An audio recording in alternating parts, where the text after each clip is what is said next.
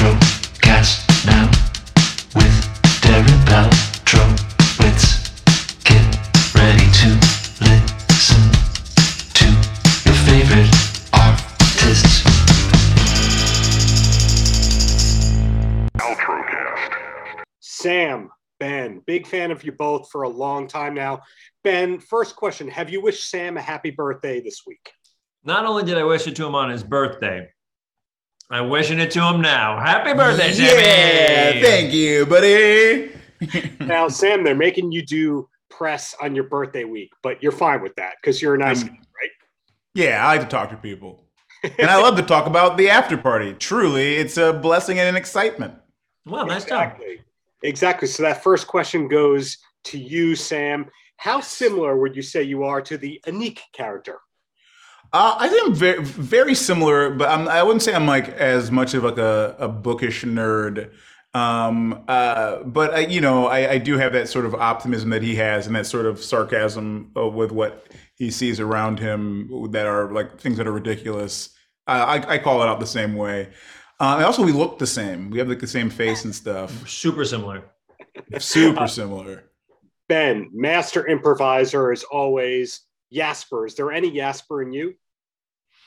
I think some of the energy of Jasper, his like excitement about wanting to be a musician and stuff, I think could probably my excitement of wanting to be a comedian and maybe acting. So I think there's that. And we look very, very different. We do not look similar. Everything is totally different. It's like Jared Leto in House of Gucci is what people are saying about my performance, how different I look. Like Jared Leto. Sorry, that's his House of Gucci. Oh, very good. That's it. The Waluigi accent is just fantastic. It's great to see that coming back on the big screen. What a great specific. That is so specific and perfect. He did a great job. Everyone in the world wants to speak to both of you. So we're going to ask two quick questions and then you're going to be free. And the first one is, Sam, where does acting alongside Kevin Nash rank in your all-time career accomplishments? I mean, pretty high up there. Kevin's the absolute best. He played Tim's dad, Big Hank Cramblin on Detroiters.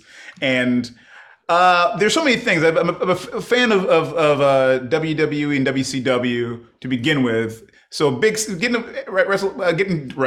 to act alongside a Diesel / Big Sexy / the Shredder, Super Shredder. He was Super Shredder in Ninja Turtles 2. It's high up there. It's true. It's true. Wow.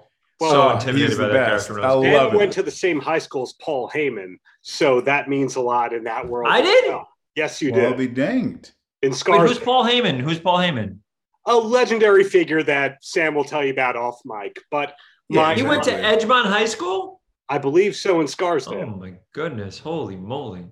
Well, the last thing I want to know, Ben, is there a highlight for you in working on the Afterparty?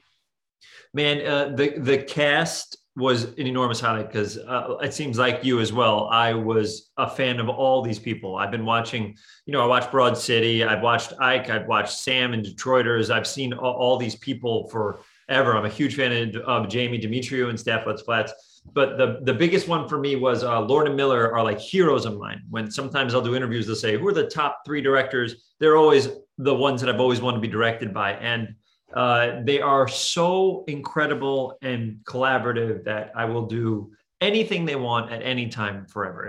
They're incredible. So my hope is that we get to do a bunch more. Maybe Sam and I star in a movie together for them. I don't know. Maybe the privatized biopic that we see in that first episode might be a good starring vehicle. But for now, very smart. Thank you both for your time and looking forward to all the future projects. Take care, man. Thank you so much. Alana, Jamie, thank you so much for doing this. First, Jamie, how's your day going so far? How's my day going? Yeah. You know what? I get to spend time with my friend Alana, who I haven't seen for about a year, and I formed a very intense bond with her when we were on set, which sounds weird. We were great friends. After she bullied me for 2 months for being English. It's good to be back on track with her. Now, he earned it, Darren. I'm not just giving it over as a friend. He earned it, and then we chilled. Well, that was actually something I wanted to know, Alana. When did you and Jamie first meet for the first time? We met, I guess, on Day one. set. Day one of the shoot. And I had heard whispers, watch out for this guy, Jamie. I honestly, he's a scene stealer. That was the thing. That was like, watch out, he is a scene stealer. And then when I found out that his character was Walt, I was like, what a relief. Some of us have a shot at our own episodes. So I was really coming in defensive. And then I was really pleasantly surprised to meet Jamie, the lovely human being that he is. I can imagine. Jamie, how much of Walt is there in you? I think depending on the party, there may be more of Walt in me than in Walt. I think that I think that we all have those, parties where you can't quite get your anecdote out and you're just left frozen for the rest of the night. And I would advise to Walt and to anyone in those positions, just go home because your bed is so nice and you don't need to put yourself through that kind of torture. And now, I'm so Walt. I really appreciate Walt. But Alana, in your case, as a Long Islander, you grew up on Long Island. Did you grow up around a lot of Chelseas? Oh, Lord. Yeah, I did. I also grew up around a lot of Bretts, I would say. I guess a lot of Bretts, people who think that they're in an action movie. So it was, for tender little Alana, it was a real aggro vibe. Where on Long Island, Darren? I'm now based in Long Beach. Have you ever been out in Long Beach for a polar bear plunge? Of course. Oh, for what? A polar bear plunge where you stupidly get in the water when it's way too cold? No, but I've been out to Long Beach. But polar bear plunge is so dope. A cold plunge is great for your body. Yeah. Well, there you go. Jamie, did you go to any of your high school reunions? Well, we didn't actually have any. Like, my school didn't have a high school reunion. I think there's part of me that would have quite liked it to try and project a different version of myself when I arrived. But I think the reality is when I arrived, I would shrivel back into the kind of like spineless kind of mound of Greek flesh that I was when I was at school. Did you have uniforms? Yeah, big time. Did you not? No, we were like public school, right, Darren? Right. We are. And Alana, that same question. Your high school gave the world Kevin James, Mick Foley, etc. Did you go to any high school reunions? I did. Like my character Chelsea, I was class president. I was tasked with organizing my high school reunion. We met at the local beach. It was very chill. But Kevin James was the high school next to me, Ward Melville, also known as the pharmacy. I'm not going to top that. Thank you both for your time and congratulations on this great project. Looking forward to both of you. What's coming next? Because I'm talking to two actors, writers, producers, etc. So keep up the greatness, both of you. Thanks you, brother. so much. Have a good day. Have a great one. Zoe, Ike, a pleasure among pleasures here. Zoe, I'm going to kick it off and first say, what was your favorite part about making the show? Oh, that's a hard question. And actually the first of its kind. Is it Ike? No, you know what? I had fun in spite of Ike. I guess, man, doing the show, it was the first project for a lot of us coming back to work during the pandemic. And Chris Miller assembled such a stellar group of people, and not only like massively gifted, but just also really good humans. So I started this project and came home the first day and said to my boyfriend, I was like, I think I have like a whole new family. So yeah, I think it would be the people that I got to meet and play with, and that would be my favorite part. Sure. Ike, a pleasure to speak with the great Ivan Dochenko.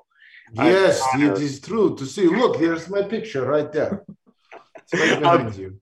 Same question at you, and then I'll ask something profound to both of you, please. So what was the best part for me? I mean, gosh, I don't want to say the same answer as Zoe, because then she'll say I'm like copying her. But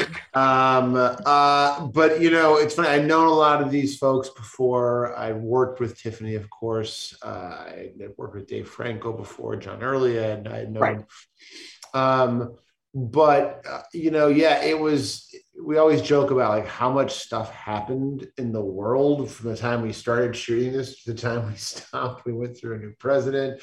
We went through a new phase of the pandemic. Yeah. We went through all this stuff, and while all that was going on, everyone was feeling really shitty.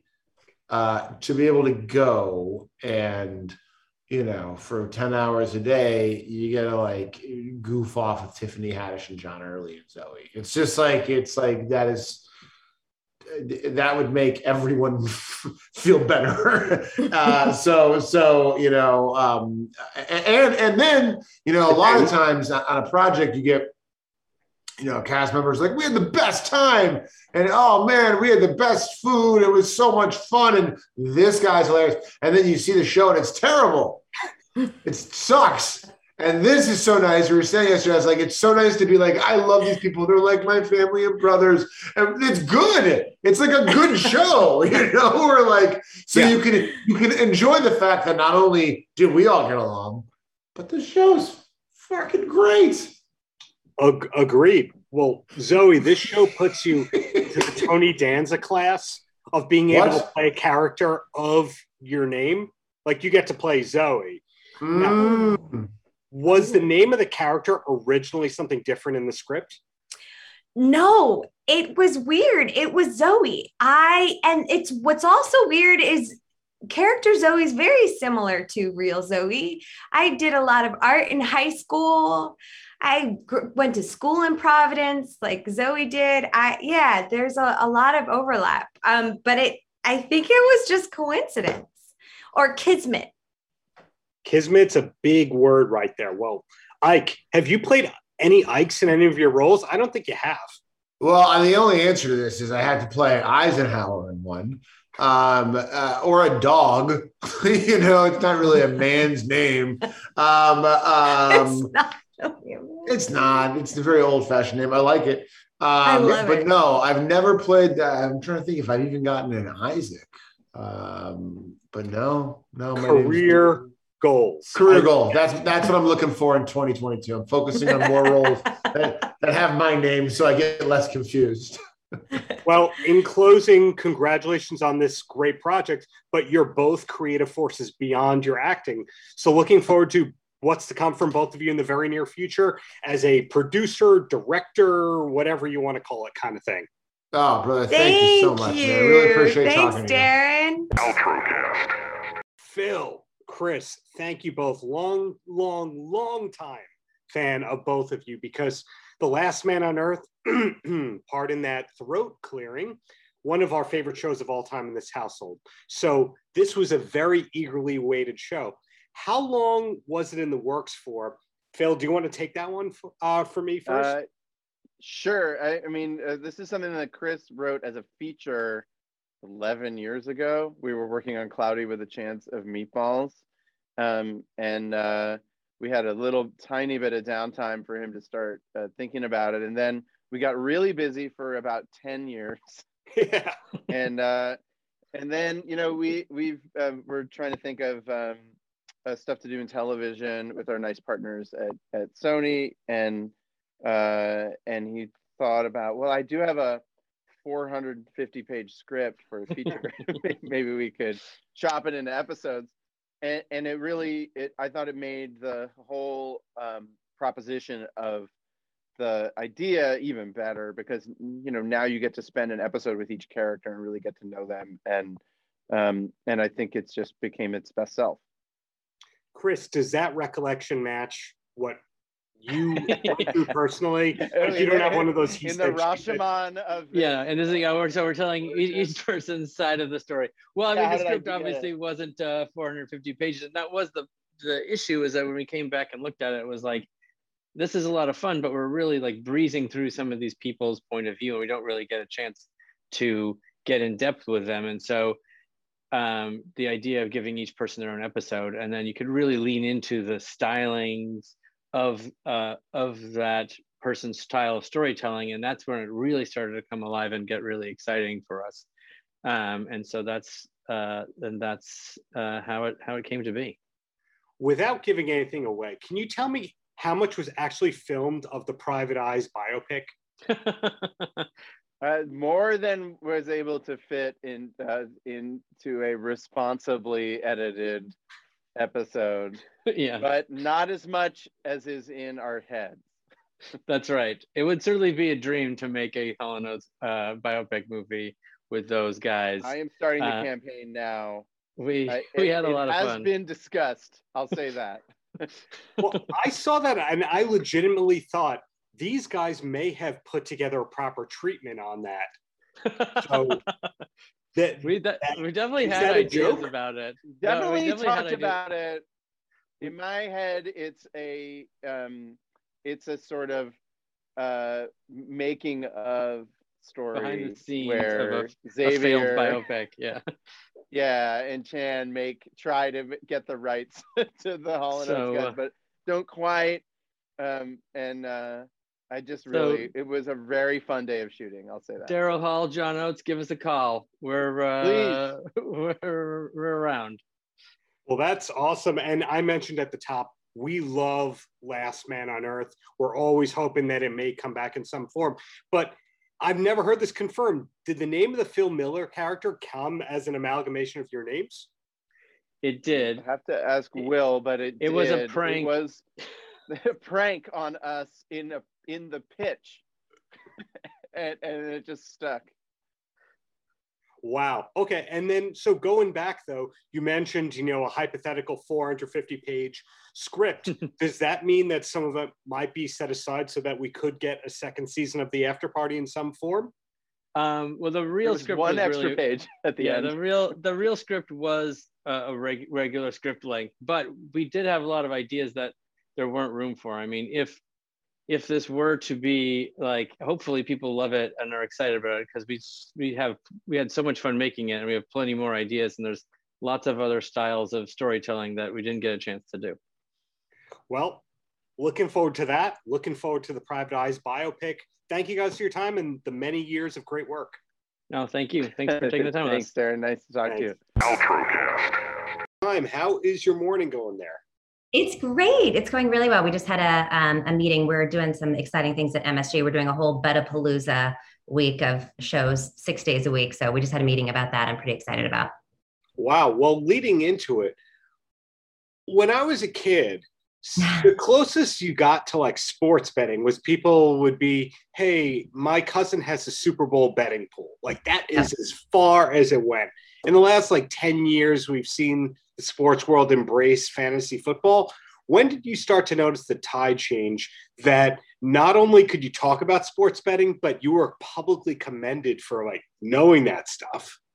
Yeah. And I will say it's so funny that you said that, because there is the traditional way of thinking about sports gambling, and even the term degenerate, I feel like it's because it's totally changed. The word degenerate now is a loving term that gamblers will call each other, when I think the history of it is, like you said, it's the weird uncle that goes to the shady bar that maybe his knees are going to get broken off if he doesn't pay his bookie. Sorry for my dog here interrupting us, getting some water there. But now, and I really think this happened when it became legalized, when it became up to the states, once that passed in Congress, and you started seeing it kind of infiltrate different communities. And it really is a younger community now of gamblers, a younger, more savvy, and it's really a form of entertainment. It's not this dark, seedy thing. And I always like to call myself lovingly, a degenerate in nice packaging, because it really is kind of a loving thing. And I think that this newer generation of gamblers are younger. They're looking for more entertainment. It is more fun. It's certainly more accepted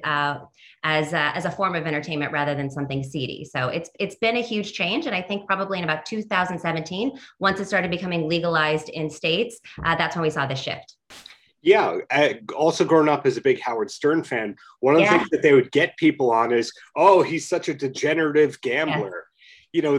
That was a quirk that they put on people. And as you pointed out, it used to be my uncle knows a guy at the OTB, and now it's a classy thing. People go, you know what? I'm going to go to Vegas for a weekend and hang out and watch the games and bet. So when did you realize that you had a knack for not just numbers, but numbers in the sports world? So I've always been a huge sports fan, specifically in the NFL. I'm a big diehard 49ers fan. I was living in Los Angeles at the time, still a season ticket holder for the Niners, going there all the time. And like you said, fantasy football is really the gateway drug, if you will, or how you dip your toe into gambling. And I think what people really appreciate about fantasy football and also gambling is it broadens your view, right? So for me, as a huge 49ers fan, I could tell you anything about the 49ers, and I could tell you a lot about the NFC West. Now, I couldn't really tell you a lot of AFC players outside of Tom Brady and the big ones. And what fantasy has done and what also gambling has done is it's really broadened your view, and it's more fun now to watch games that maybe your team isn't playing, or it's a division that you don't care about. It's fun to have a little bit of skin in the game. And now I know so much more about, one, the game, and two, different players and different teams. So it makes everything more enjoyable. We were connected by the wonderful, wonderful folks at MSG. Yes. How long did you have to keep it a secret that you had this great show coming out? A second, Darren. Literally, I was on vacation when I got the call to try out basically for the show to be one of the hosts. I was on vacation with my family in Wisconsin. I ended up rerouting my vacation, coming in and interviewing with MSG and doing a demo. And the next week I was on air. So it was really, really fast. But of course, this was Labor Day weekend. So they were trying to get the shows up and running in time for football season. But it was a whirlwind and really just so exciting and so great. And I'm so glad that it happened so fast, because I'd be dying to tell people if I had to hold on to it. Yeah.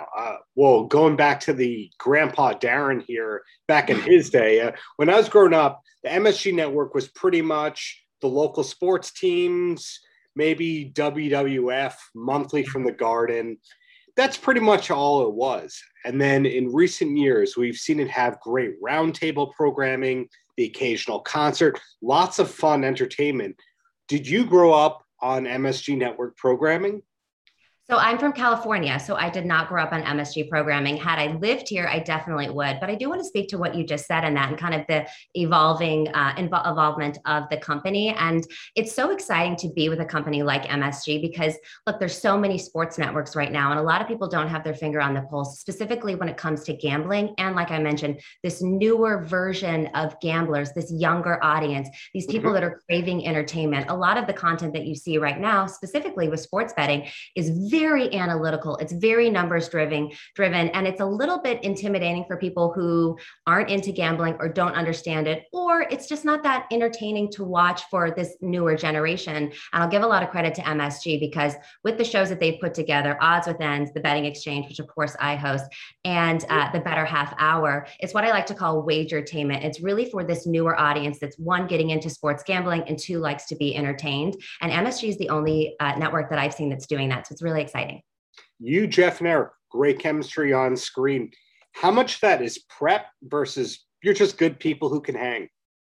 You know what? Obviously, all credit to the producers for putting good shows together in terms of the rundown. But you know what? We really like each other a lot, and our chemistry is great. And we all have different personalities, and we bring different things. Jeff, of course, is the New York local.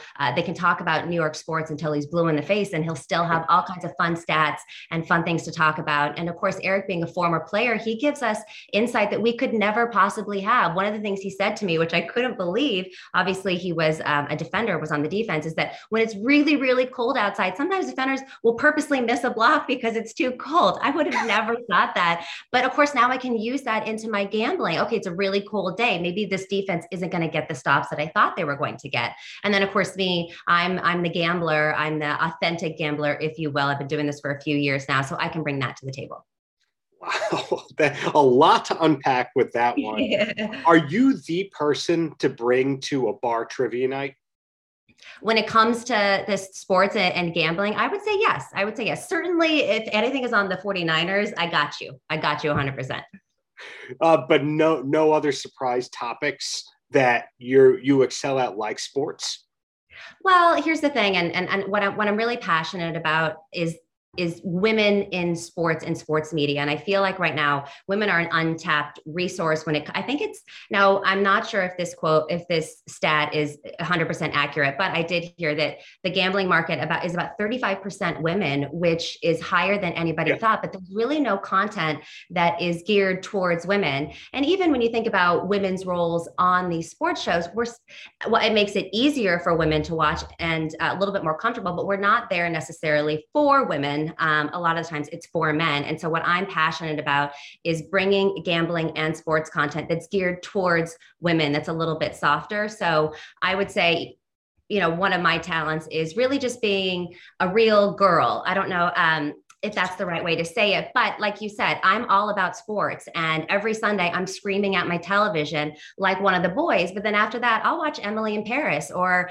The Real Housewives or of wherever. So I like to have both sides of it, where I'm kind of a girly girl and then I'm all about sports and gambling.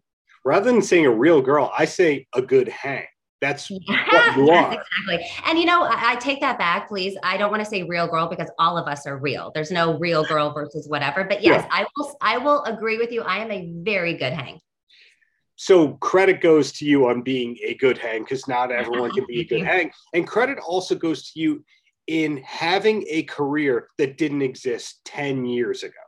Because when you think about many of the careers that people have in the media landscape right now, imagine Marv Albert explaining to him in like 1997, okay, so there's these people who come on TV and they give you the probability of the win here. And like, so they're the athlete. No.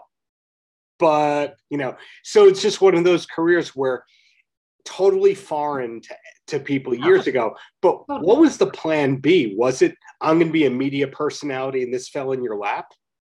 No, so complete opposite. So I had been working in public relations for 15 years. I'd worked predominantly in fashion and beauty, and then I transitioned into film. And I always loved sports. And to be quite honest, I wasn't really happy in public relations, probably for the last 5 or 7 years, but I'd worked myself up, to be a director and all of these things. I thought, what am I going to do? I'm going to start over. And I think a lot of people get in that rut where we feel stuck in our career just because we've been doing it for so long, and starting something new feels so scary. So I always knew that I was into sports. I knew I had the gift of gab, and that I like to give my analysis on things. So I just basically started an Instagram account, Katie Mox Bets, and I started to give my game analysis on picks every single week, and it started to grow.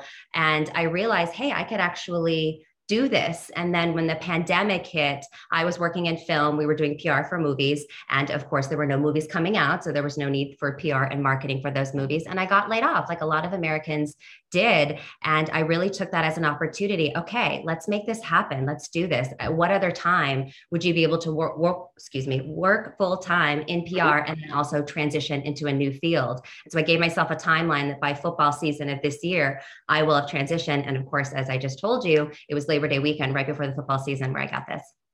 Wow. It's wonderful to hear that you were successfully able to reinvent yourself on a timeline.